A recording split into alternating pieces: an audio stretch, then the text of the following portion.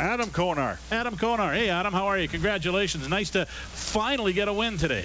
Yeah, definitely. It's a nice, it's a bit of a sigh of relief to get that win finally and end that losing streak and be able to start a new streak, start a winning streak now. So it's something to build on. We're just talking to Jason Moss about the fact that it doesn't matter how you won today, it's just that you won. Yeah, exactly. I mean, that's all. I mean, at the end of the day, that's all that matters with any win.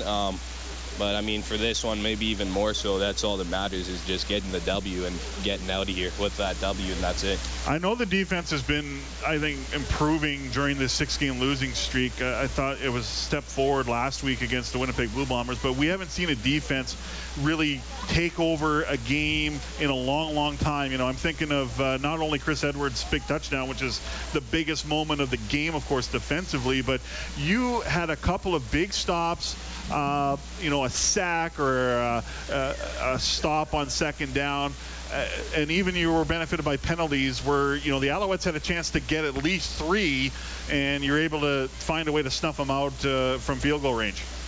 Yeah, I mean, that's what happened. We definitely were able to cause some more turnovers today. I mean, the weather might have had a little bit to do with that, but that's what we want to do as a defense is try and cause more turnovers. That's something that we've been preaching all year, and it definitely we got a couple of turnovers today, which was nice to see. So, I mean, whenever you can get a few turnovers, that's going to help out your team in a big way. So that's what we want to try and do. How was the weather down there? I know it was raining for mostly the whole game, but didn't seem to be a wind, and it wasn't cold, so I guess it kind of takes the sting out of the rain a bit. Yeah, no, it was still warm out. I mean, the rain was definitely coming down pretty hard in the first half, and then it was a bit lighter in the second half, but I think that rain was definitely causing a lot of fumbles out there, but it cleared up in the second half and got a little better, so it wasn't too bad. All right, Adam, thanks for this. Appreciate it. Congrats on the win. All right, thanks a lot. That is Adam Konar, Eskimo linebacker.